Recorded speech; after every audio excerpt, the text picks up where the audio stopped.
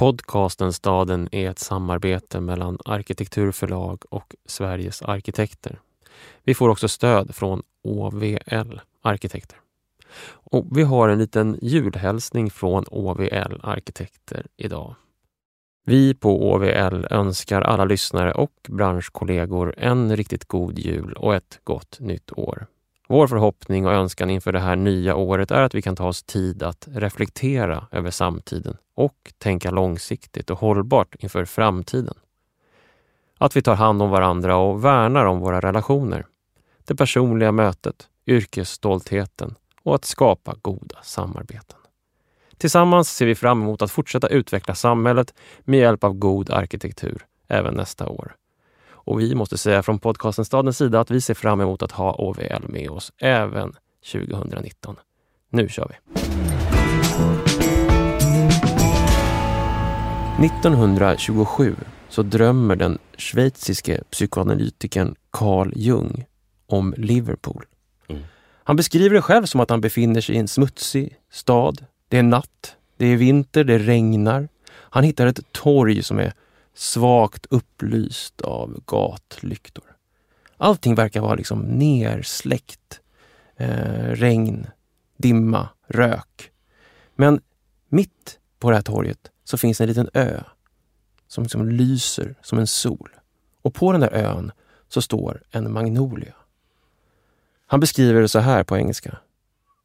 It was as though the tree stood in the sunlight and was at the same time the source of light. I had a vision of unearthly beauty, and that is why I was able to live at all. Liverpool is the pool of life. Man kanske frågar sig, hur kunde Liverpool 1927 ta en sådan plats i en schweizisk psykoanalytikers undermedvetna? Att den kom att utgöra livets källa i hans dröm. Ja, vid den tidpunkten så kanske det inte var helt orimligt. För Liverpool var en världsstad. Den var i centrum av världen och uppenbarligen också av tankevärlden. Det var härifrån som England och Europa etablerade sitt herravälde genom lika mått av handel över haven som våld. Liverpool hade en av världens största kommersiella hamnar runt år 1900. Men kom under efterkrigstiden att drabbas av ekonomisk nedgång och sociala motsättningar.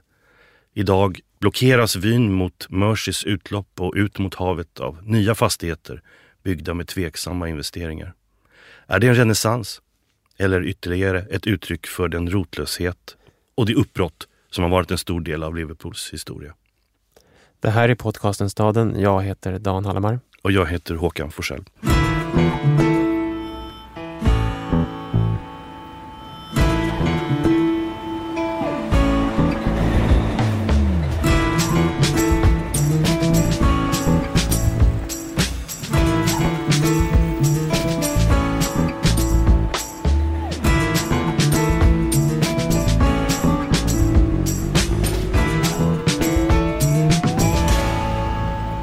Till skillnad från Carl Jung så kommer vi faktiskt till Liverpools hamnområde i verkligheten och inte bara i en dröm. Vi åker Regent Road som är den långa gata som går genom hela liksom, hamndelen och parkerar vid en bassäng som heter Stanley Docks. Det är väl ungefär hit som uppgraderingen av hamnområdet är just nu. Det är oerhört stora byggnader och strukturer man ser. Alltså för en kommersiell hamn. Men som liksom vittrar sönder. Ja. I kraftig förändring. I behov och underkastad kraftig förändring just nu. Ja, verkligen. Om man står precis vid den här hamnbassängen. Då har man i ryggen ett helt sprillans nytt hotell som heter Titanic. Och framför sig, om man tittar åt över bassängen, så ser man det stora tobaksmagasinet som har stått tomt sedan 1980-talet. Och den vilar liksom där som ett urtidsdjur som man har börjat gröpa ur innanmätet på och börjat putsa upp. Men det har inte riktigt hänt än. Men om man ska hålla sig kvar lite vid den där tobaksmagasinsbyggnaden. Den är så oerhört obegripligt stor. Ja. Man kan liksom inte fatta det kan vara bland det största jag har sett någonsin. Jag försökte få med den på bild. Och det var ju som att jag var typ tvungen att backa tillbaka till Leeds för att den skulle liksom komma in i ramen. Ja, du trillade nästan baklänges ner i den här kanalen. Jag vet inte om jag lyckades ens. Som går mellan Liverpool och Leeds, som ligger precis intill och leder fram till den här bassängen.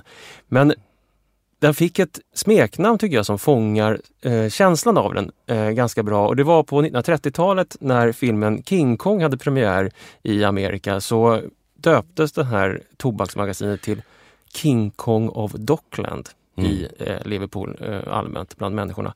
Det är som att man ser någonting som är gjort för en annan värld, i en annan skala helt enkelt. Kort faktaruta, 70 000 tunnor tobak kunde man få plats med i det här huset. Varje tunna vägde 450 kilo. Sen kan man göra matematiken om hur mycket det är, men det är oerhört mycket tobak helt enkelt. Ja, visst. Men det som är intressant tycker jag med hela det här området, det är ju att det är skapat för 70 000 tunnor tobak och annat som ska lagras i stora mängder. Men det är ju samtidigt en plats både där människor har arbetat och liksom gått på gatorna och ätit sin lunch och tagit sin öl efter jobbet, men också bott på de angränsade gatorna på Dublin Street till exempel. Det finns ett fantastiskt gammalt fotografi från 1966 på 10 barn i nedre skolåldern som sitter uppflugna på en trappa i en liten nisch i en av de här stora magasinsbyggnaderna. Det är lördag. De är ute och leker helt själva för att det är nämligen FA-cupfinal i fotboll mellan det lokala fotbollslaget Everton och Sheffield Wednesday faktiskt. Och Everton håller på att vinna den här FA-cupfinalen, så att de är ute och helt fritt leker bland tobaksmagasinen. Det finns en liten detalj med bilden också, mitt bland alla de här barnen med armarna i kors och solglasögon och stort burrigt hår och skinnjacka sitter Bob Dylan som ska spela konsert det här 1966 senare på kvällen i Liverpool. Det är därför bilden tas. Men den här krockande skalan mellan lekande barn, arbetande hamnarbetare och de här stora magasinen, och också de hus som finns runt omkring här, är ju uppenbart. Längs den här Dublin Street så ligger det liksom en liten hörnpub i 2 våningar som heter The Bull. Så att det är som 2 parallella städer som finns där. Ja, både när det gäller liksom historia och när det gäller skala skulle man kunna säga. Jag vandrade ju ut på en angränsande hamnbassäng, Collingwood. Jag tappade bort dig. Dock. Ja, lite grann. För jag drogs till det här klocktornet som var där. Mystiskt och vackert. Ensamt? Mycket ensamt, och tittade ut över havet så stod det här klocktornet vid den här hamnbassängen. Men där blev jag milt men bestämt utmotad från området. För det visade sig vara privat mark och att man där förberedde för ett fitnesscenter, en fitnessstudio. Så helt klart finns det en massa osynliga planer, ännu icke förverkligade, som ligger liksom och bidar sin tid i det här hamnområdet. Och kommer man tillbaka om kanske 5-6 år så kommer nog en hel del av det här se väldigt annorlunda ut. Nu är det ju fortfarande de här spåren av de här slussarna, de igenslammade hamnbassängerna och sen de här, som du sa, de här hörnpubbarna som är igenbommade eller igenspikade. Så att liksom, det ligger någon sån här väntans tider och bidar där. Verkligen. Men den här dragningen att kliva ut mot floden, mot Mersey-floden från den här Regent Road, den är, tycker jag, väldigt rimlig. Det löper längs hela Regent Road en lång mur, ganska hög mur som man inte ser över. Så om man går längs den eller åker bil längs den så ser man, så är det bara en mur på ena sidan. Man ser inte ut. Men med jämna mellanrum så kommer det portaler, pelarförsedda portaler i någon sorts grekisk, romersk stil. Ja. Och när man kommer till en sån portal så kikar man liksom ut mot floden. Och då tycker jag uppstår den här lite hamnromantiska sjöfartskänslan. Att det finns en värld där ute där jag kan kliva på ett skepp och försvinna bort och lämna Storbritannien och hamna på Irland eller kanske ännu hellre i Amerika. Eller lägga till och komma som helt ny människa från ett skepp och kliva in i Liverpool och leta upp liksom en pub på hörnet precis vid Tobaksmagasinet. Liverpool var ju länge liksom synonymt med hamnen. Det var vad Liverpool var. Ja. En enda stor världshamn. Och bara för att liksom säga någonting om omfattningen av den här hamnområdet. Om man tittar på till exempel 1920 då den kommersiella hamnen verkligen blomstrade. Det var ju också den tiden då Carl Jung drömde om staden. Då fanns det 12 kilometer sammanhängande hamnbassänger som då hade kopplat till sig lager som vi besöker nu, magasin, men även fabriker, tavernor, billiga hotell, olika former av infrastruktur och bostäder. Så det var liksom de här hamnbassängerna födde fram en egen urbanitet skulle man kunna säga. Alltså det är som städer i staden lite grann. Ja, men det där med städer i staden, för jag tänker på de där barnen som leker på lördagen bland magasinen. De är lite som du, de är inne på något sorts förbjudet område känner man ändå, för att det är ju ändå stora portaler och det känns som att det fanns vakter kanske på vardagarna som sa att här får ni inte leka och här börjar arbetet och där är bostäderna och där är pubbarna. Så att det är verkligen en sorts, den där dubbelheten som finns där. Ja, hur oerhört lätt det går att liksom sugas in i de här miljöerna. Ja, men jag visste inte det då. Men när jag kom hem så såg jag att jag hade tagit exakt samma fotografi som Bob Dylans hovfotograf hade tagit på honom med barnen. Men utan några barn eller utan Bob Dylan då på det här magasinet. Så vi hade ju så uppenbarligen dragits till samma estetiska liksom, sjöfartsuttryck. De här tegelnischerna där barnen sitter. Precis. Det är ju mer den här hamnen som Liverpool blickar utåt i världen. Det är en staden som drömmer om världen. Men från början, alltså stadens ursprung, där hade man blicken lite närmre när Liverpool grundades av den medeltida kungen John 1207. Då var det Irland som man hade i blickfånget. Då fann nämligen den här kungen det här skyddande vattnet vid Merseys utlopp att det var liksom ett bra ställe att samla flottan på innan man invaderade Irland. En av flera gånger som England just hoppar på Irland. Men 1700, om vi ska dra oss fram till den tidpunkten i alla fall, för det är då som den stora liksom, ingenjörsmässiga förändringen av hamnen sker. Fram till 1700 så hade alla skepp ankrat mitt i Mersey för att inte bli strandade när det blev ebb. Det är ganska kraftiga ebb- och flodrörelser här. Men så år 1715 så skapade man The Old Dock som var en hamnbassäng som innehöll en innovation, nämligen ett sätt att hålla kvar tidvattnet med hjälp av kraftiga vattengrindar. Då kunde man hålla kvar 100 skepp inne i den här bassängen. Wow, det är många. På 1700-talet måste ju ha varit liksom en skog av skepp och en omfattande investering var det ju definitivt. Väldigt riskfylld, kostsam, både från stadens sida som hade investerat och enskilda handlare och skeppare som hade gjort det. Men man ville ju liksom komma åt det här att man kunde ha handelsfartygen mitt i stan. Det var lätt att lasta av gods, det underlättade för handeln. Det tog lite tid innan de här investeringarna bar sig, gav avkastning. Men när de väl gjorde det så satte man igång att bygga nya bassänger. Redan på 1750-talet så tillkom 2 stora nya bassänger, The Salt House Docks, också enbart för kommersiella ändamål. Det där med nya bassänger är ju intressant, för det är en tidslinje som man lite grann kan följa längs den här muren. Det står liksom i jämna mellanrum Nelson Docks 1848 och sen Stanley Dock och så vidare. Så att det är liksom, det finns inhugget i muren varje ny bassäng som kommer till längs hela den här kanten. Till slut de här 12 kilometer sammanhängande. Exakt. Vid den här tidpunkten, 1750-talet ungefär, så etableras också Liverpool som Europas liksom, slavhandelshamn. Inte kanske den största just då, men den kommer snart att bli det. Och det här har ju Liverpool fått bära med sig historiskt som en slags börda, att man har varit den stora slavhandelsstaden. Ja, men det är bland annat därför man har ett slavmuseum. Ja, absolut.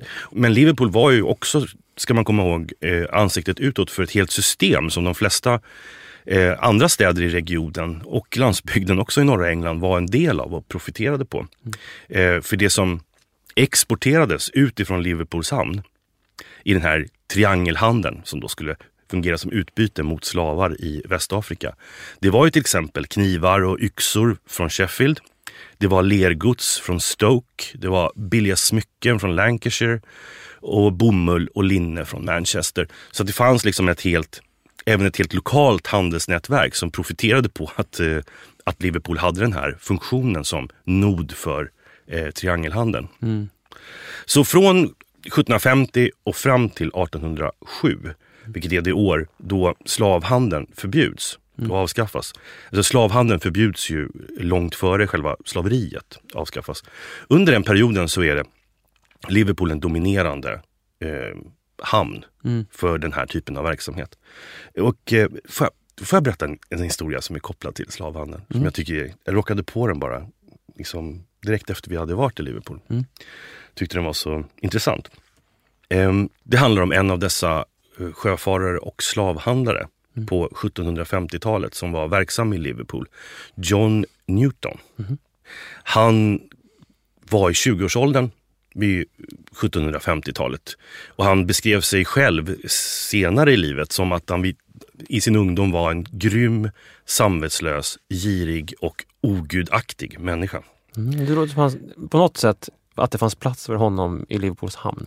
Ja, det gjorde det, och framförallt i den här verksamheten. För att även hans far hade varit i den här verksamheten och hade egentligen redan mönstrat på en av hans fars fartyg redan som 11-åring. Men han blev sin egen businessman i slavhandeln. Då som 20-åring hade 2 fartyg som han åkte ifrån Liverpool med de här varorna ner till Västafrika. Scoutade och handlade, bytesköpte till sig mängder med slavar som han sen tog med sina skepp över till Västindien och sålde för socker. Och sockret tillbaka till Liverpool. Och en sån här resa tog drygt ett år. Och han gjorde flera vändor. Men blev med tiden allt mer... Han började ifrågasätta vad det egentligen var för någonting han gjorde. Och en del andra händelser, bland annat en storm där han nästan omkom, gjorde att han började liksom söka sig närmare någon form av förlåtelse. Alltså att han tyckte att det var outhärdligt det han gjorde. Och det hade framförallt att göra med barnen, alltså att han sålde barn. Han stod till slut inte ut. Han hade kontakt med andra sjömän som var kristna, så han omvände sig och blev en som aktiv abolitionist. Alltså en sån som vill avskaffa slaveriet. Och arbetade som anglikansk minister på 1760- och 70-talet i en liten ort som heter Olney i Buckinghamshire. Och där skrev John Newton ett antal hymner eller psalmer som kanske inte är jättekända de flesta av dem, men en är väldigt bekant.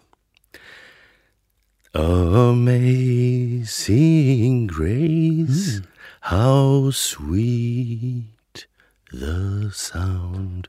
Och så vidare. Härligt. Alltså John Newton skrev inte musiken utan han skrev bara texten.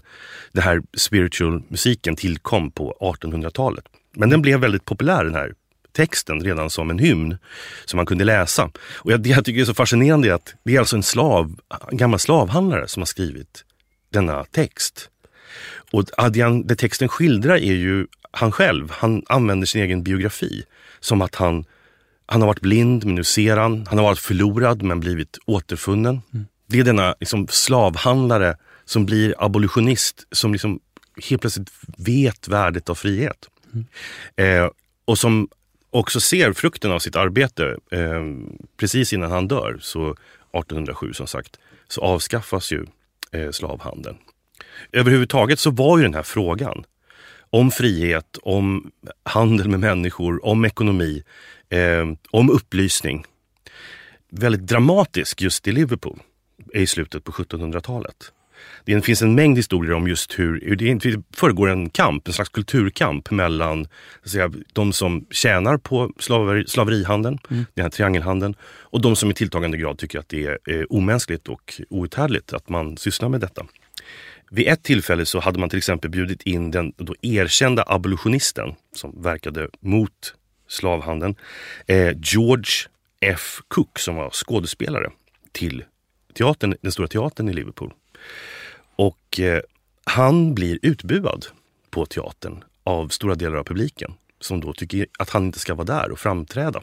Och då avbryter han sitt skådespeleri genom att liksom vända sig till publiken och med liksom sin stämma tilltala dem. Och då säger han: I have not come here to be insulted by a set of wretches. Every brick of this infernal town is cemented with African blood. Så tonläget var synnerligen högt och liksom inflammerat. Mm. Det är intressant. Jag tänker att en av de där personerna som kanske satt i publiken och kallades liksom för råtta och med man med blodfläckade avskum händer var kanske James Penny. En handelsman och slavskeppsägare och en av de främsta anti-abolitionisterna, alltså slavhandelsförespråkarna i hela England. Han reste ner till brittiska parlamentet i London för att tala för slavhandelns sak. Han sa att om vi överger slavhandeln så kommer Liverpools ekonomi att gå under. Då har vi ingenting att stå på längre. Då får vi packa ihop och flytta till Irland eller något liknande. Och James Penny har ju fått en gata uppkallad efter sig i Liverpool. Penny Lane. Penny Lane. Så varje tegelsten i Liverpool är kanske fortfarande i viss utsträckning liksom bär på arvet av slavhandeln. Penny Lane då, odödlig jord i Beatles-låten med samma namn. Och det finns en mängd andra gator. Bamber Street, Dorans Lane, Hardman Street, Rodney Street, Tarleton Street. Alla gamla slavhandlare. Men du har också Roscoe Street, abolitionisten William Roscoes gata. Alltså kampen finns fortfarande synlig i gatunamnen. Och jag tycker att det där är ju på något sätt intressant för att det har funnits en rörelse att man till exempel ska döpa om de här gatorna då. Men det är som att det ändå kan finnas, inuti John Newton så fanns liksom en förändring.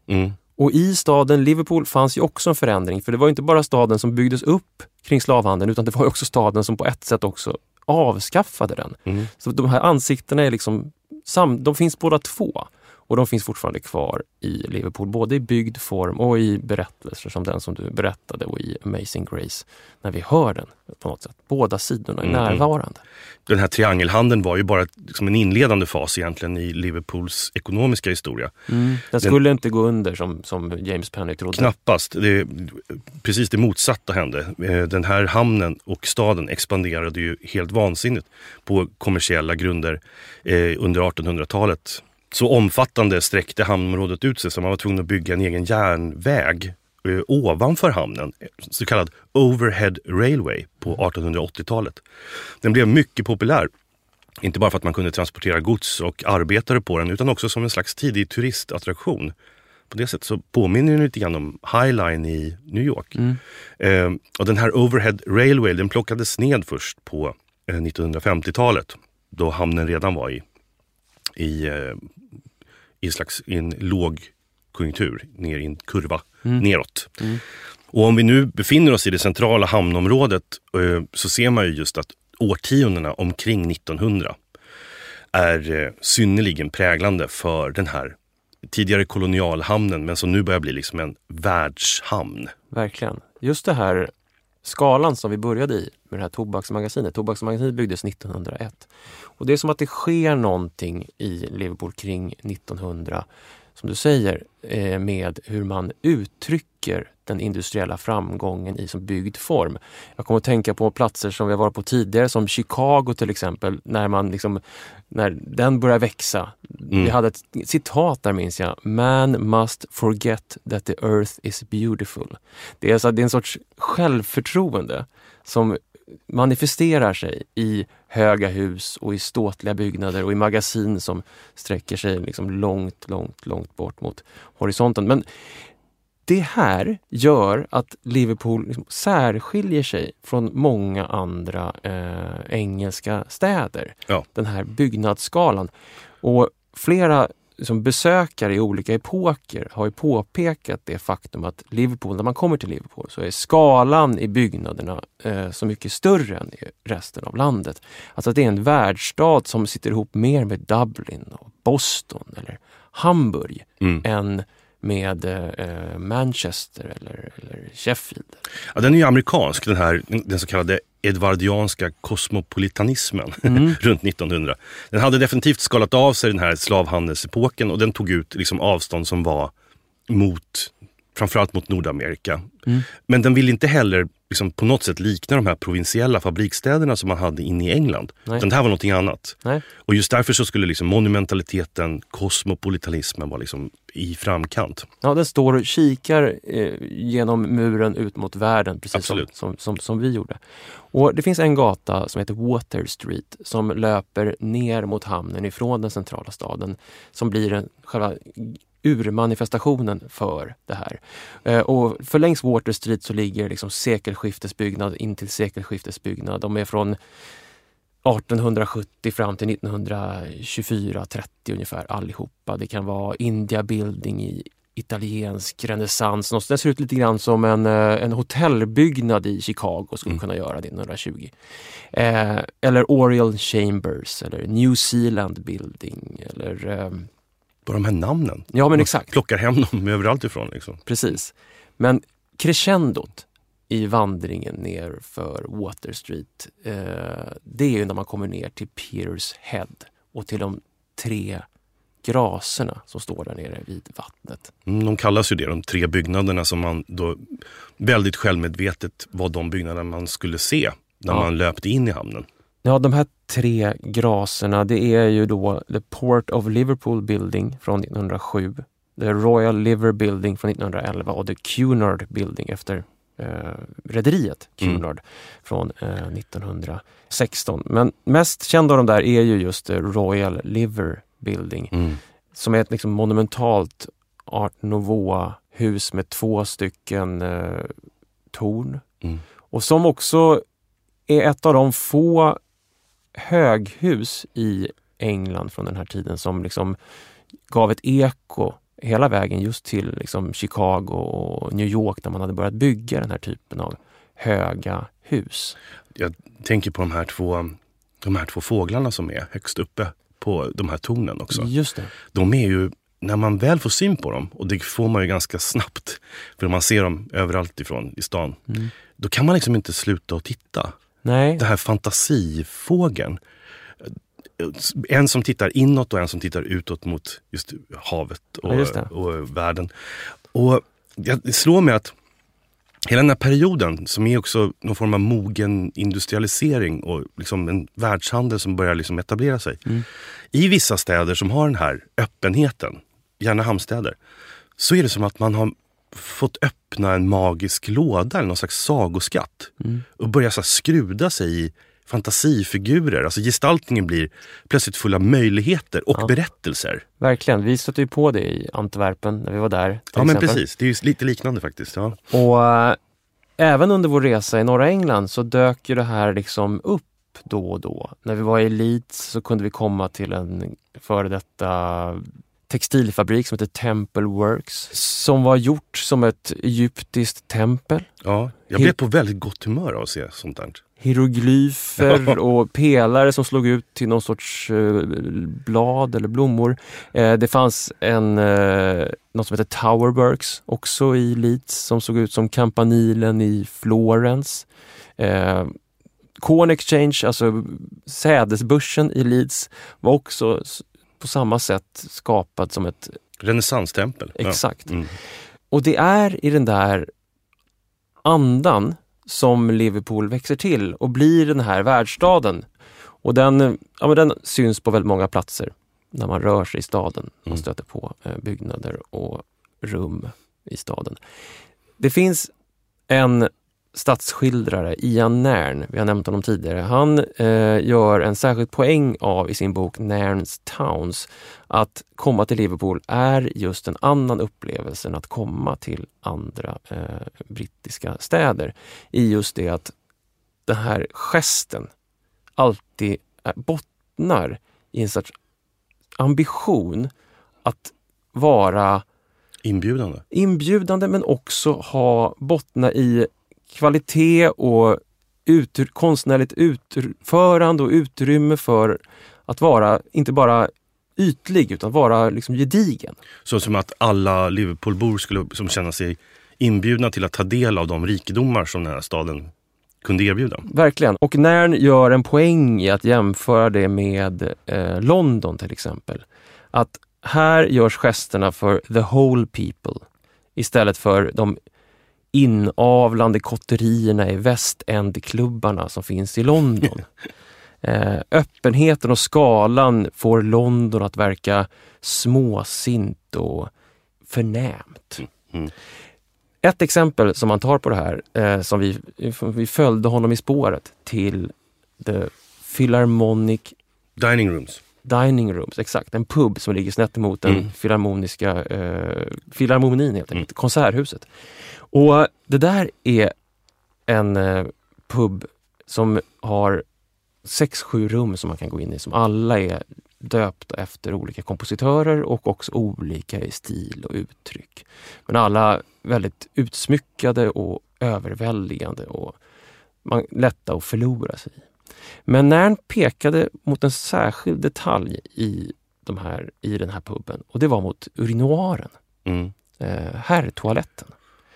Dit skulle man gå, sa han. Och det gjorde vi. Absolut. Och när vi var där inne så började jag citera ur Nairns bok för 2 andra gentlemän som också hade gått dit. Inte av samma anledning som vi kanske, men i alla fall av den anledningen som man går till. Stod du liksom läste högt ur Nairns bok medan de utredde sina behov? Ja, när de tvättade händerna i alla fall så läste jag.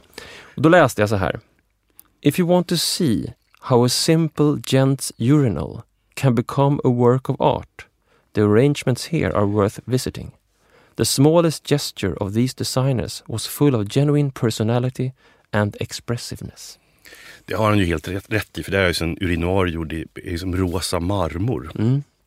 Det är någon slags liksom, det är en toalett för gudar nästan, mer eller mindre. Verkligen. Det var så lustigt för att efter vi hade varit i Liverpool så råkade jag sitta på en restaurang i Berlin där jag jobbar numera och hamnade då bredvid ett par som kom från Liverpool. Och så uppfylld av vår resa så började jag prata med dem. Och en av de första sakerna som kvinnan i sällskapet frågade mig var när jag berättade att vi hade varit på The Philharmonic Dining Rooms. Gick ni in på toaletten? Och jag bara så här, men gud, ser det likadant ut på damernas? Jag var tvungen att fråga henne det. Hon bara, nej, tyvärr. Så säg att det var 50% av hela befolkningen som arkitekturen och städernas fäder skulle bry sig om, uppenbarligen. Det där sätter ju fingret på någonting med Liverpool som är intressant, tycker jag. Alla de här byggnaderna vi har nämnt är ju kommersiella byggnader på något sätt. De är byggnader som är åt handel eller åt rederier eller åt magasin. På något sätt är de kopplade till handeln. Liverpool är ju en världsstad där rikedomarna alltid fanns någon annanstans. Water Street är liksom byggd. Det byggde resultatet av det, liksom de 3 graserna. Det var liksom handeln med världen som skapade välståndet. Men det finns ingen stor mängd till exempel av offentliga byggnader, museer eller bibliotek som man kan se mycket högre utsträckning i Manchester, där liberala frihandlare investerade i liksom den offentliga byggnader för alla. Liverpool blev under det sekelskifte som jag har definierat som liksom arbetarrörelsens sekelskifte inte riktigt en arbetarrörelsestad, utan den styrdes av en konservativ elit, oberoende av London, med blicken ut mot världen, lite ointresserad av att investera i staden och med en väldigt stor arbetarbefolkning som levde i ganska stort armod, även om de då kunde kliva in på The Philharmonic och ta en öl då och då. Kanske var det fanns någon slags rotlöshet i arbetarklassen i Liverpool. De hade för mycket vind i seglen på något sätt. Anlitades också för att liksom vara på väg därifrån eller komma dit tillfälligt. Exakt, för att den här ena liverbirden står och tittar ut mot havet och den andra in mot land.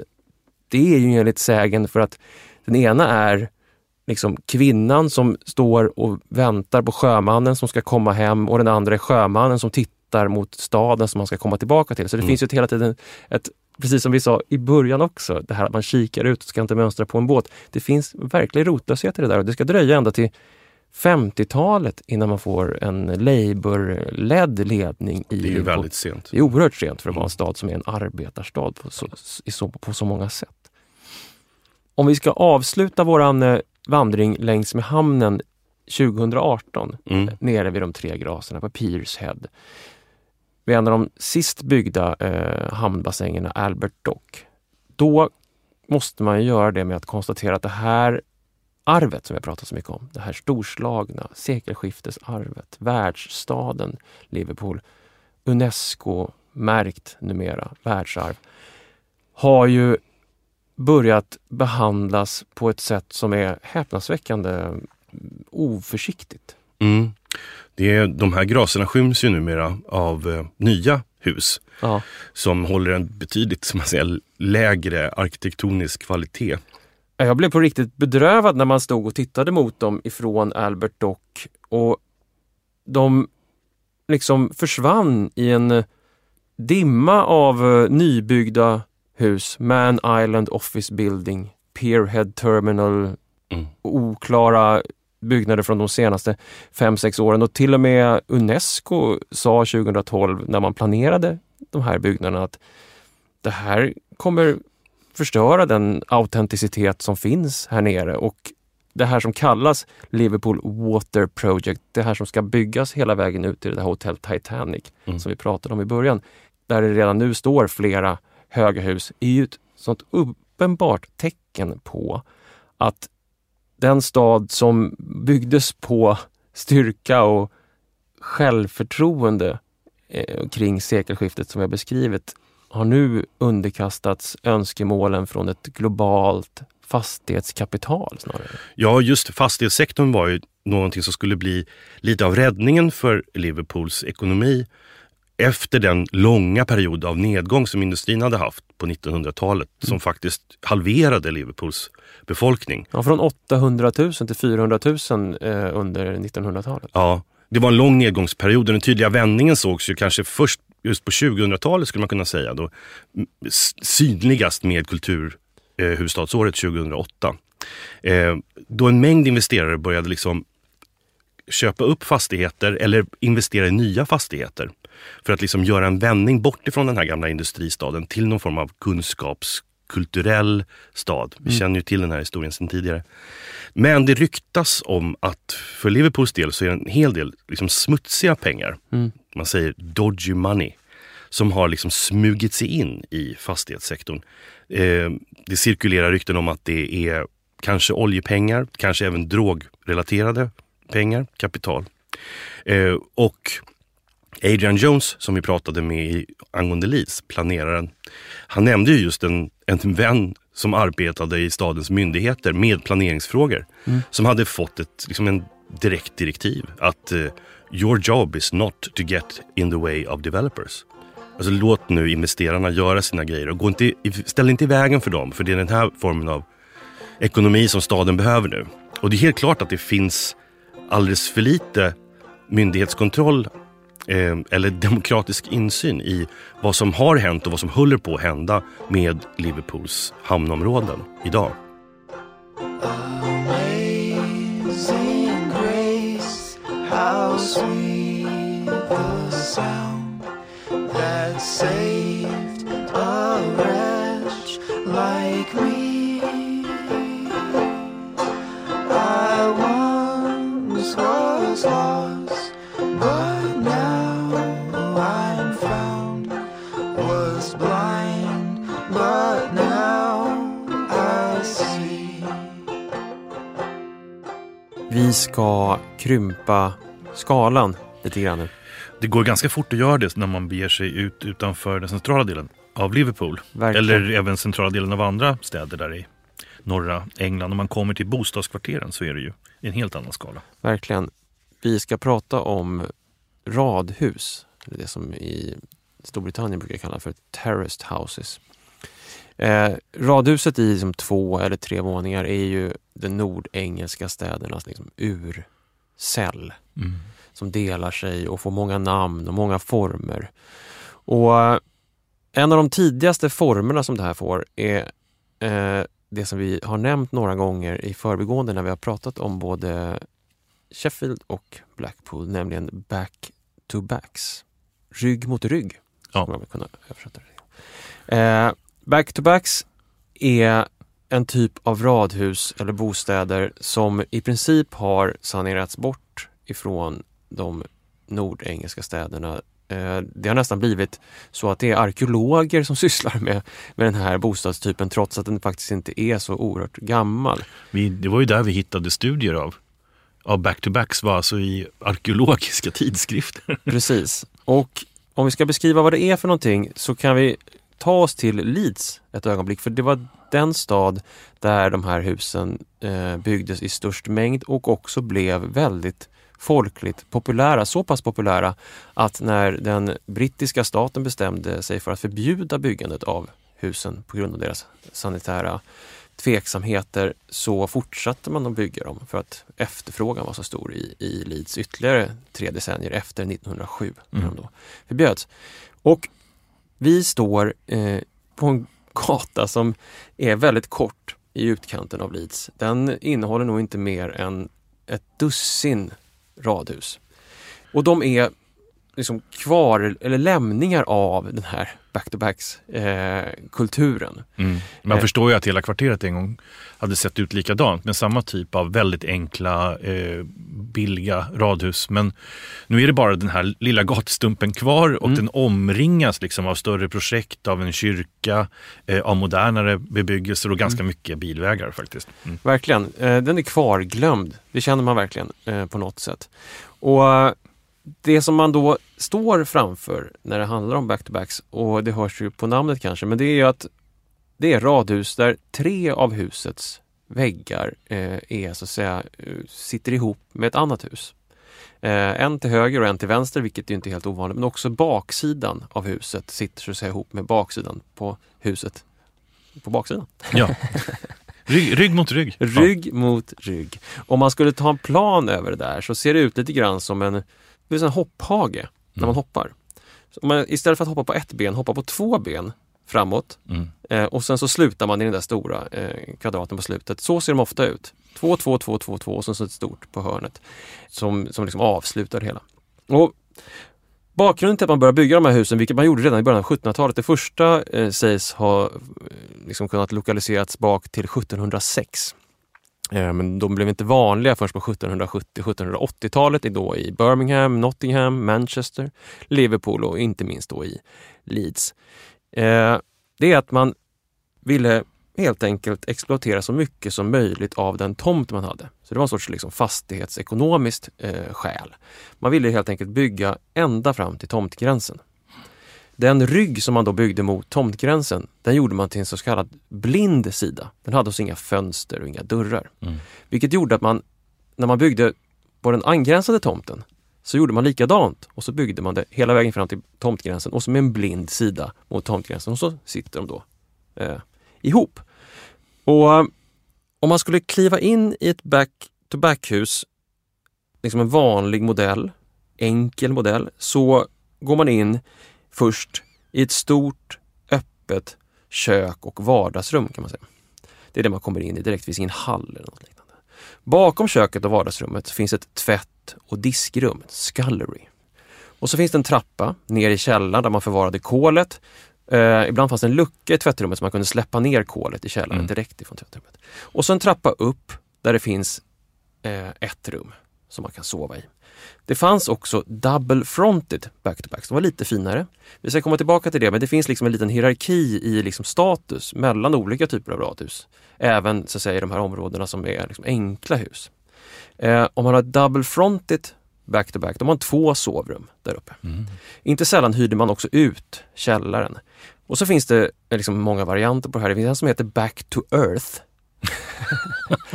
Låter så begravningsaktigt. Ja, det är det faktiskt lite grann också. För att då står liksom bakväggen inte mot ett annat hus utan mot liksom jorden helt enkelt. Alltså det är en sorts suterräng, så då trycker man liksom upp det mot man har grävt ner huset. Som en slänt. Okay. De här back-to-backsen blev, som jag sa, förbjudna 1909. Och det var ju för att man fick problem med ventilation, men det var också andra sanitära problem som gjorde att man insåg att vi kan inte hålla på att bygga den här typen av hus för så här många människor. Men utvecklingen av radhuset är ju liksom också en historia om liksom den nordengelska, men hela den brittiska liksom, samhällsutvecklingen går liksom hand i hand med hur man hanterar radhuset. Det fanns en intressant variant som dök upp som hette Inset House. Och då hade du ett radhus som inte var då back-to-back, utan det var ett vanligt radhus där du kunde gå ut på baksidan. Men 2 radhus som emellan sig fick en liten hyresgäst, kan man säga, med ett rum liksom inskjuten mellan de 2. Så du kom in i ett kök och så hade du en sån här scullery där bak på båda sidorna. Men mellan de här 2 husen så ligger det liksom en liten cell där någon som kunde gå in bara från bakgården då. Jaha. In i sitt lilla hus. Men det handlar ju om att maximera markutnyttjandet hela tiden. Ja. Jag föreställer mig att det är så här. Den engelska kulturen av att bo i ett eget hus är fortfarande så starkt så att man skjuter inte upp antalet våningar. Utan de håller fortfarande någon slags normal, så här, vanlig hushöjd. En cottage. Exakt, en cottage. Radhusen är ju redan att det är radhus är ju någon form av kompromiss. Men sen de här inset och liksom back-to-backsen och alla de här tricksen som gör att man både ska spara pengar och samtidigt bara maximera så många bostadsenheter som möjligt. Det är väldigt intressant. Och just om man ser flygbilder över de här nordengelska städerna så ser man ju också hur ohyggligt tätt de här står fortfarande. De här områdena är ju väldigt, väldigt täta. Ja, det här är liksom en husbyggnadstradition. Så här småskalighet och enorm täthet i storstan. Och ibland när jag ser sådana här flygbilder, framförallt då kanske från 1920, 30, 40 och 50-talet över brittiska städer, så jag får en känslan av när vi var i Neapel som är liksom världens tätaste stad. Det är som det fast i 2 våningar istället för i 6 våningar. Just det. I Liverpool tar vi oss till en stadsdel som heter Toxteth. Och jag nämnde den tidigare när vi pratade om liksom de monumentala husen i centrum. Den här skuggsidan av det växande Liverpool. De enkla radhusen för arbetare och avhoppade sjömän och andra som liksom skulle bo i staden. Och det är radhusområden som byggdes med början under 1800-talet. En proletär skuggsida av staden. Och när vi går omkring där ute så det är ju fantastiska gaturum. Det är som de här låga husen och de raka gatorna som alla tycks sluta i någon horisontlinje. Som ett perfekt sån här centralperspektiv av hus som löper längs en gata. Det är lite som tavlor faktiskt. Ja, och det här är ju liksom en del av, liksom även under 1800-talet så vill man ju bygga lite bättre hus än back-to-back. Så det här är liksom nästa steg. Gatornas bredd slås fast, liksom hur brett det ska vara. Brandreglering, avlopp och sanitet börjar ändå dyka upp som en sorts moralisk förbättring som Adrian Jones sa till oss av industristäderna under den här perioden. Men en annan spännande sak som man kunde notera när man gick där ute i Toxteth, det var att det fanns 2 sorters gator. De såg likadana ut, samma centralperspektiv, samma tegelradhus på ett efter ett annat ända bort i horisonten. Men den ena varianten var fasaden helt slät och följde liksom gatan helt rakt. I den andra varianten så fanns det burspråk på alla hus som stack ut som små liksom hängde på framsidan av husen på första våningen. Och det där tyckte jag så förbryllande. För det var i princip varannan gata var burspråk på husen och varannan gata var inte burspråk. Och då var vi tvungna att fråga en specialist, Adrian då, Jones. Och han sa att det är social status. Det var tydliga tecken på hierarkier i boendet. Precis. Oftast var husen med burspråken lite större. I Toxteth var de inte det, men när vi var i Sheffield längs London Road, som vi nämnde, så var de också ibland indragna från gatan så man kunde ha en liten trädgård, mycket sagt, men en liten plätt framför sitt hus.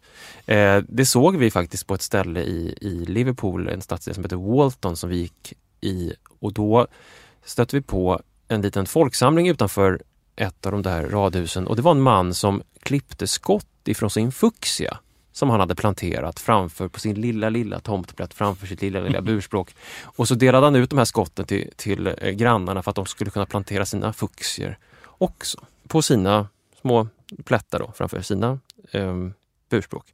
Det här är liksom subtila tecken på social status också i arbetarklass stadsdelar. De var liksom inte homogena utan liksom väldigt medvetna i sin sociala hierarki.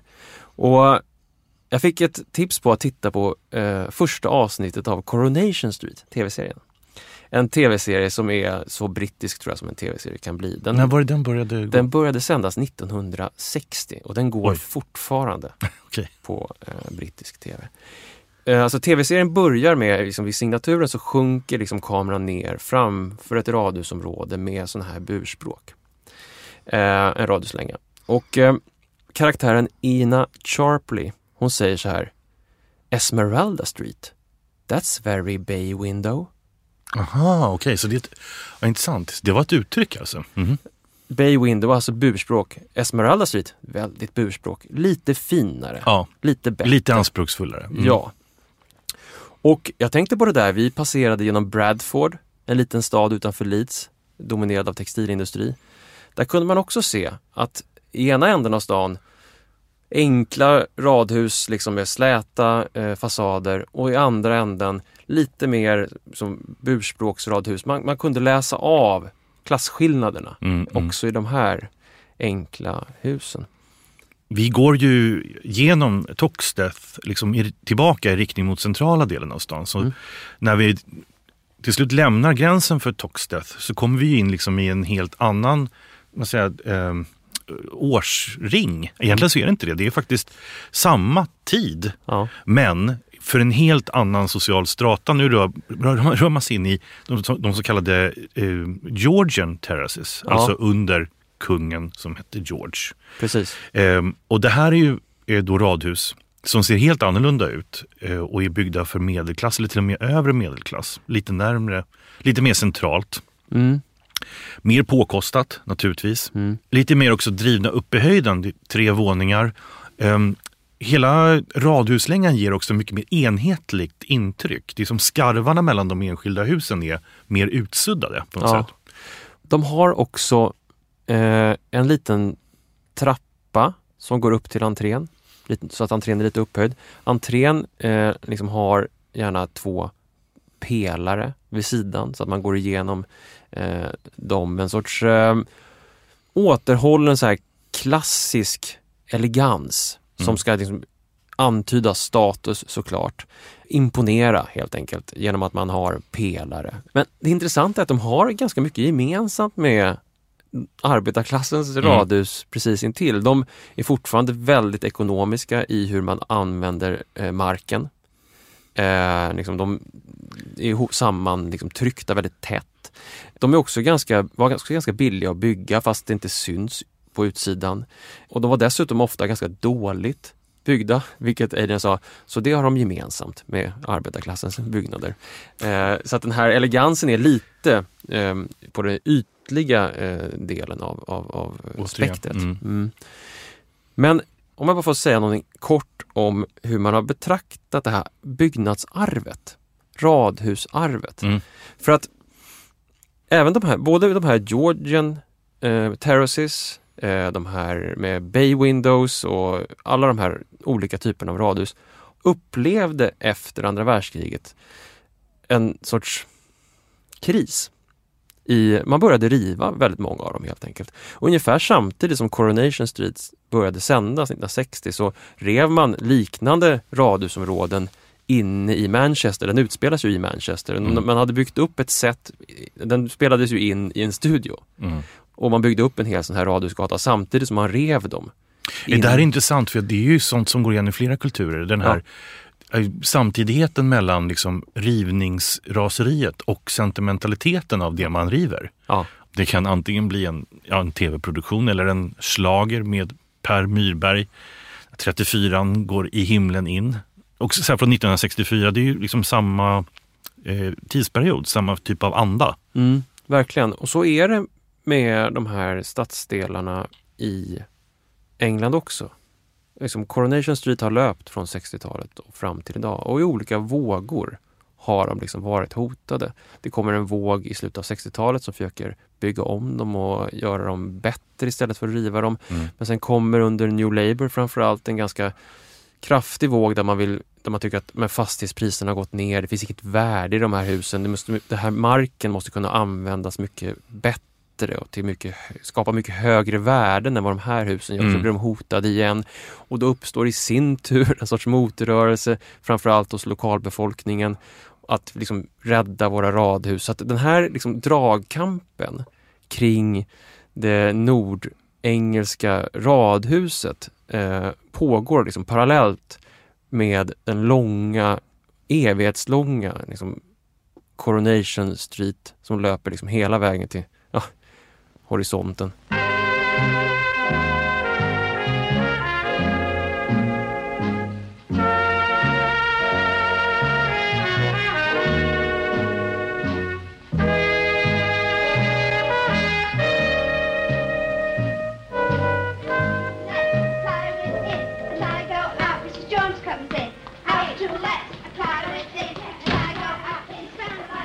You've got to do is to get a sign writer in. That thing above the door will have to be changed. It's funny having my name over my own shop. Florrie Linley, licensed. Florence, you mean? Hey. Well, that's your real name, isn't it? Oh, yes, but nobody ever uses it. Come to that, I've got another one, too. That'll have to go up outside, then. Whatever for? Well, it's the law. Florence Lena Lindley. Sounds like an imprecation.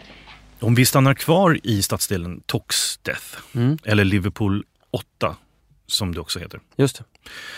Och de här täta radhuslängorna. Ja. Så var ju det här stadsdelen Toxteth var ju också under en lång tid liksom präglad av att det var liksom Liverpools dominerande svarta kvarter, eller svarta stadsdel. Vilket i sin tur också innebär att man måste söka sig lite längre tillbaka i historien till 1700-talet för att liksom få sig en bild av hur Liverpool som den här kosmopolitiska staden faktiskt en gång var.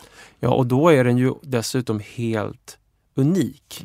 Både i Storbritannien och faktiskt i hela Europa. För sedan slutet av 1700-talet så hade staden en stor, fri, svart community som kom från väldigt många olika håll. Tjänare, studenter med rötterna i arbetarklassen som kommit hit för utbildning, söner och döttrar till afrikanska slavhandlare, handelsmän. En hel del som har så här dual heritage, barn till vita plantageägare och deras slavar. Och svarta soldater, före detta slavar som hade slagits för Storbritannien i det amerikanska frihetskriget. Det är ju väldigt diversifierade grupper som du nämner. Alltså vissa är ju svåra att kategorisera med vår tidsmått.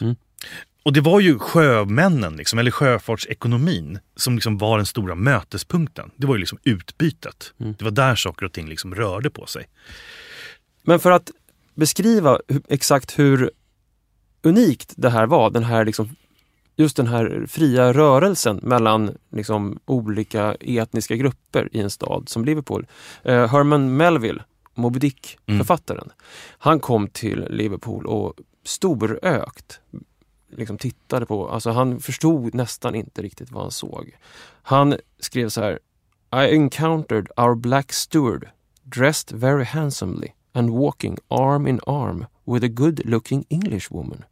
In New York, such a couple would have been mobbed in 3 minutes. Och intressant nog så är den här liksom toleransen, den här liksom kosmopolitiska idén om Liverpool liksom inte bara en faktisk sak som hände på gatan, utan en medveten var faktiskt en författare som heter John Belcham som har skrivit en bok som heter Before the Windrush, Race Relations in 20th Century Liverpool, kallar för en slags kulturell rebranding av Liverpool hos den ekonomiska eliten som inte bara bygger de här fantastiska husen som vi har pratat om, Liver Building i början på 1900-talet, utan också försöker verkligen odla i liksom spåren av att slavhandeln har avskaffats, försöker de odla en ny idé om det kosmopolitiska Liverpool. Smältdegen om man så vill. Alltså i ett försök att distansera sig från slavhandeln, men också ifrån sitt omland. De här, man ansåg provinsiella, industriella städerna som fanns liksom i dess periferi, som man tyckte var monokulturella, coke towns. Ja, de här provinsiella fabriksstäderna. Exakt. Ja, den här kulturella rebrandingen 1900. Anledningen till att vi säger ordet kosmopolit eller kosmopolitanism, det är ju för att det var det ordet också som man under den tiden i Liverpool använde. Det var liksom begreppet. Och det var ju någonting som skulle vara positivt. Alltså man ville göra Liverpool till en exceptionell stad. Med just den här toleranten och den här mötena. Men det skulle ju visa sig att även Liverpool kom att präglas av rasism under perioder, likt ebb och flod, som en av forskarna sa. När samhället blev mer pressat så visade det sig att den här kosmopolitytan gick ganska snabbt att kratsa bort. En första sån händelse där man har liksom, uppenbara raskravaller i Liverpool är 1919. Och det är ju som en direkt efterföljd på att första världskriget är slut. Och det börjar komma ganska många hemvändande brittiska soldater. Och då blev det liksom brist på arbete, brist på bostäder. Och en stämning liksom byggs upp till någonting väldigt våldsamt där de svarta, inte minst då i Toxteth till exempel, blir anklagade för att ha tagit de liksom brittiska vita männens arbete och bostäder och även kvinnor. En av de där återkommande historierna var hur de hade framförallt tagit kvinnor från de irländska familjerna. Och liksom, det här, som du sa, ledde så småningom till rena upplopp. Den 4 juni 1919 så blev en karibisk man knivskuren i ansiktet av 2 vita män efter ett gräl om cigaretter. Slagsmål följde, polisen sökte igenom hus där de visste att det bodde svarta människor, och så en uppjagad stämning som ledde till det som faktiskt brukar omtalas som ett av de mest fruktansvärda rasmotiverade hatbrotten i Storbritanniens historia, när den 24-årige svarte sjömannen Charles Wotton angreps av en ursinnig folkmassa och slängdes i vattnet vid Kings Dock. Kings Dock som ligger precis nedanför den stadsdel i Liverpool som numera heter The Baltic Triangle. En stadsdel som man nu försöker skapa om som ett kulturkvarter med kreativa industrier. När Charles Wotton simmande och förtvivlat försökte ta sig upp så bombarderades han med tegelstenar tills han sjönk under ytan, och en liten stund senare kunde hans livlösa kropp lyftas upp ur dockan. Det var en sorts offentlig lynchning. Och dagen efter mordet så rörde sig en vit mobb, som det står i historieskrivningen, genom Liverpools gator och attackerade alla svarta människor som de fick syn på enligt det som skrivs vid tiden. Många i den svarta communityn som blev då attackerade på det här sättet var ju just före detta sjömän som hade blivit kvar som billig arbetskraft i Liverpool. Liverpool var ju faktiskt en föregångare inom en massa olika områden, och det här med att utnyttja billig arbetskraft var man också en föregångare i. Man försökte liksom omförhandla kontrakten med de här sjömännen när de väl liksom var i land och inte kunde få påhugg längre. Så det var en grupp som var ganska utsatt. Och de delar av Liverpool som hade redan blivit etablerade som de svartas områden, det var ju de här sydöstliga delarna kring Toxteth, längs med floden. Precis. Och en intressant detalj med den här svarta kulturen som finns i Liverpool 8 under efterkrigstiden, 50-talet, det är att den enligt vissa musiker och musikhistoriker betraktas som en katalysator egentligen för den här beat-explosionen, en mercy-beat, musikaliska explosionen som kommer på 50- och 60-talet, som liksom sätter i rörelse en av de största musikaliska liksom, rörelserna i världen, ända sedan Motown, som någon säger. När Liverpool låter tala om sig som liksom världens musikhuvudstad. Och jag läste bara en uppräkning av olika musikklubbar och musikställen som fanns just i Liverpool 8 på 50-talet. The Palm Cove, The Nigerian, Pink Flamingo, The Somali Club, Yoruba Social Club, Ghana Club, West Indian, Sierra Leone Social Club, The Igbo Club, Polish Club.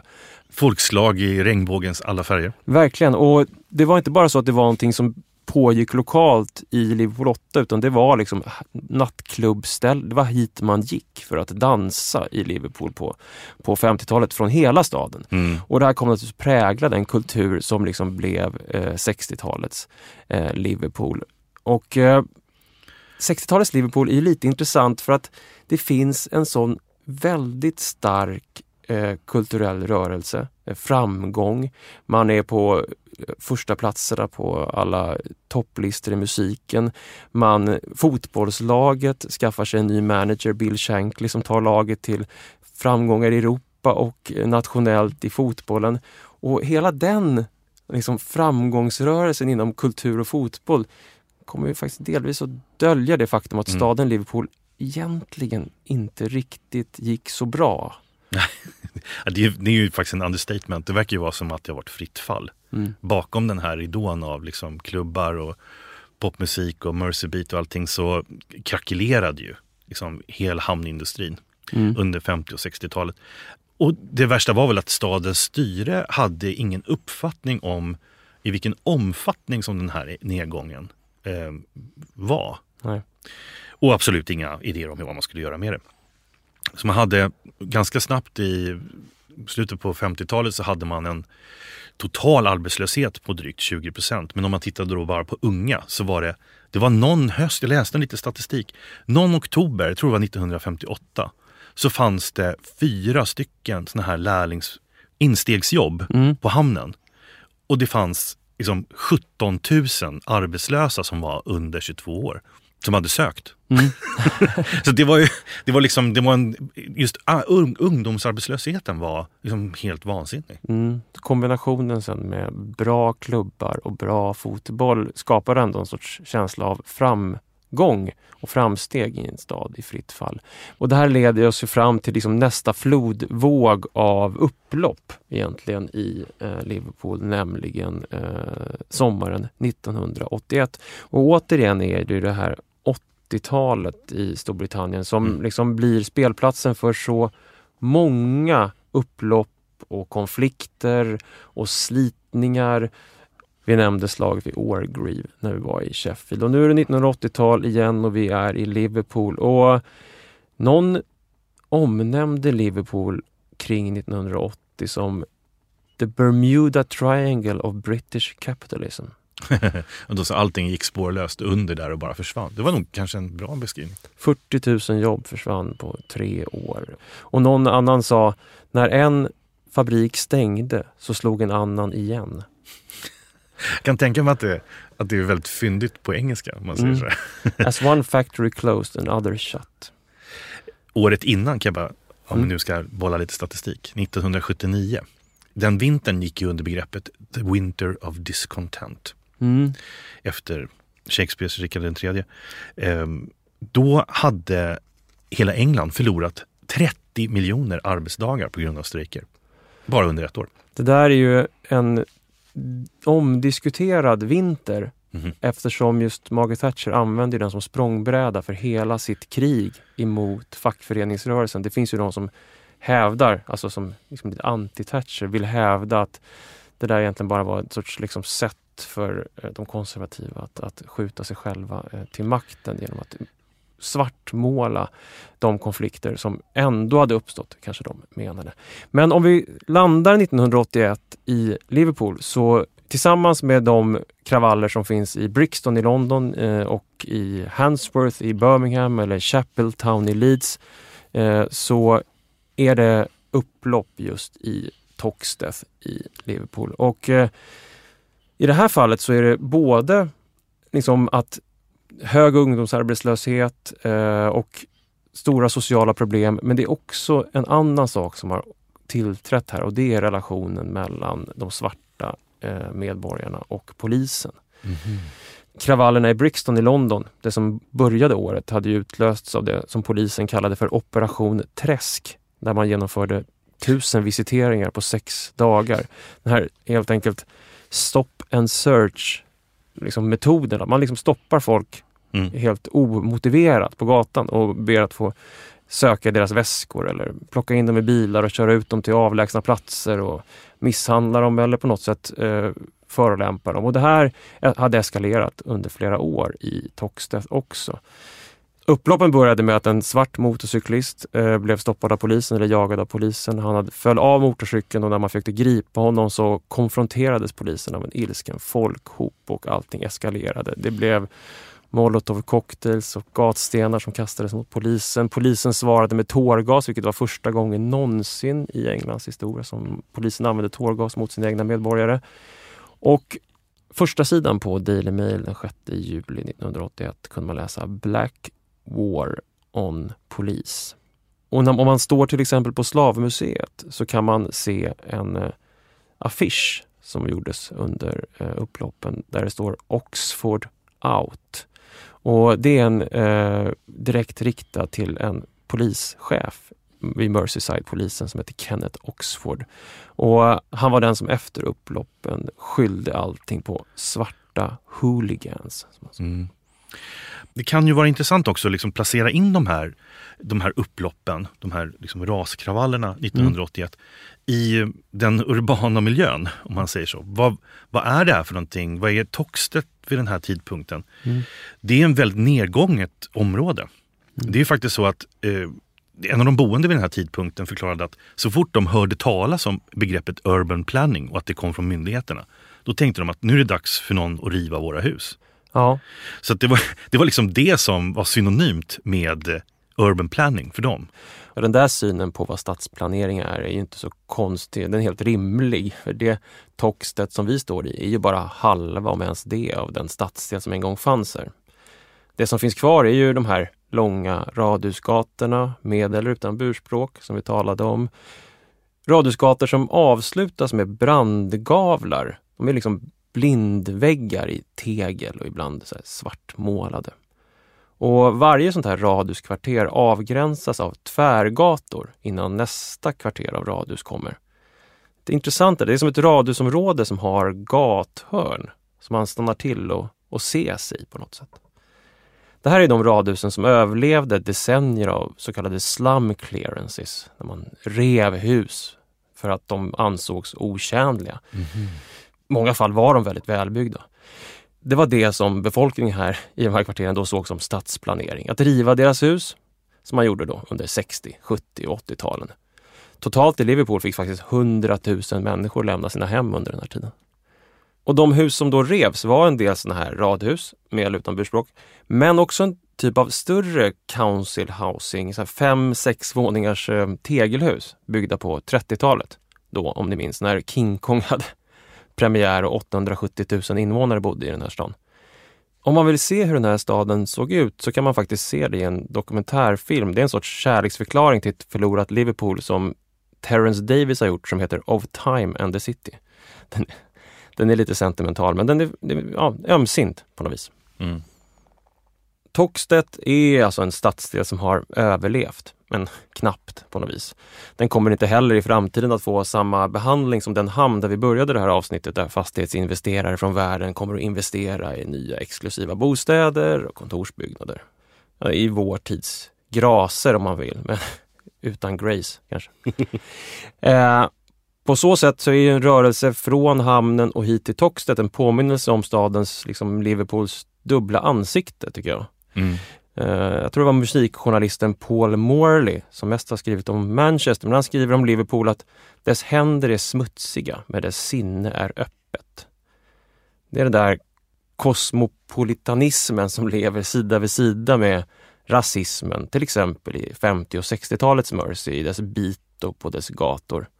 Den där musikkulturen som vi pratade om som skapades i Toxteth var ju grunden för Mersey Beat med Beatles och Gary and the Pacemakers. Men det var ju inte de artisterna från Toxteths klubbar som hamnade på listorna. The Chants, The Harlems med Vinnie Ismail, han som lärde John och Paul att spela som Chuck Berry, och The Seniors med Darry Wilkie syntes ju inte på de listorna.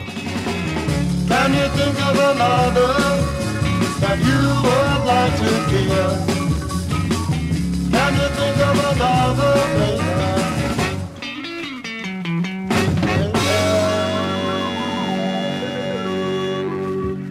Liverpool är en stad av motsägelser. På varsin sida om den centrala staden ligger detta Toxteth och på andra sidan de storskaliga hamnbyggnaderna och spåret av den verksamheten. Pengarna, ja, de har alltid funnits någon annanstans. Den ekonomiska eliten som hade velat vara kosmopoliter, men när krisen kom 1919 och till exempel Cunard-rederiet med sin ståtliga nya byggnad lät sina passagerarskepp avgå från Southampton istället. Ja, då blev det en stad av motsättningar och slitningar. Ja, kanske hade det alltid varit så. Det dubbla ansiktet. Fåglarna som ser åt varsitt håll uppe på The Liver Building. Eller en slavhandlare inuti Amazing Grace. En stad som har haft större rikedomar än de flesta och varit fattigare än de flesta. Antal människor idag som är beroende av frivilligorganisationernas food banks bara växer. Så finns här en stad som alltid har vänt ryggen mot England och skött sig själv. Skapat sina egna sagor, ibland helt skilda från verkligheten. En stad som fortfarande i grunden vänder sig mot Belfast, Dublin, New York. En ö i ett hav mer än en stad med ett fastland. Det kanske inte var någon slump att Carl Jung såg en ö i sin dröm. En ö präglad av sin ebb och sin flod, av sina motsättningar, av det dubbla ansiktet.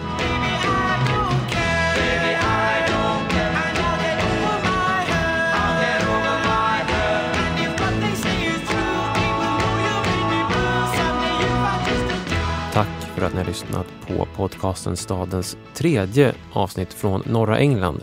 Det är om Liverpool.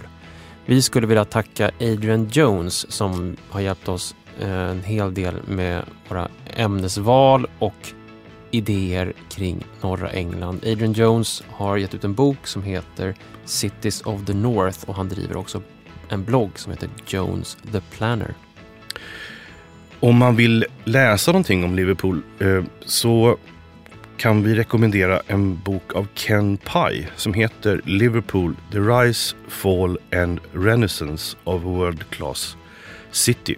Och ur den boken så hämtade vi en del berättelser om abolitionister och slavhandlare i Liverpool. Podcasten Staden är ett samarbete mellan Arkitekturförlag och Sveriges arkitekter och vi får också stöd ifrån arkitektkontoret OVL. Om ni vill scrolla er tillbaka i våran resa i norra England så kan ni göra det på staden.arkitekt.se eller i vårt Instagramflöde. Vi heter Staden Podcast på Instagram. Vi finns också på Twitter och Facebook under samma namn. Podcasten Staden produceras av Beppo ljudproduktion. Tack för att ni lyssnade.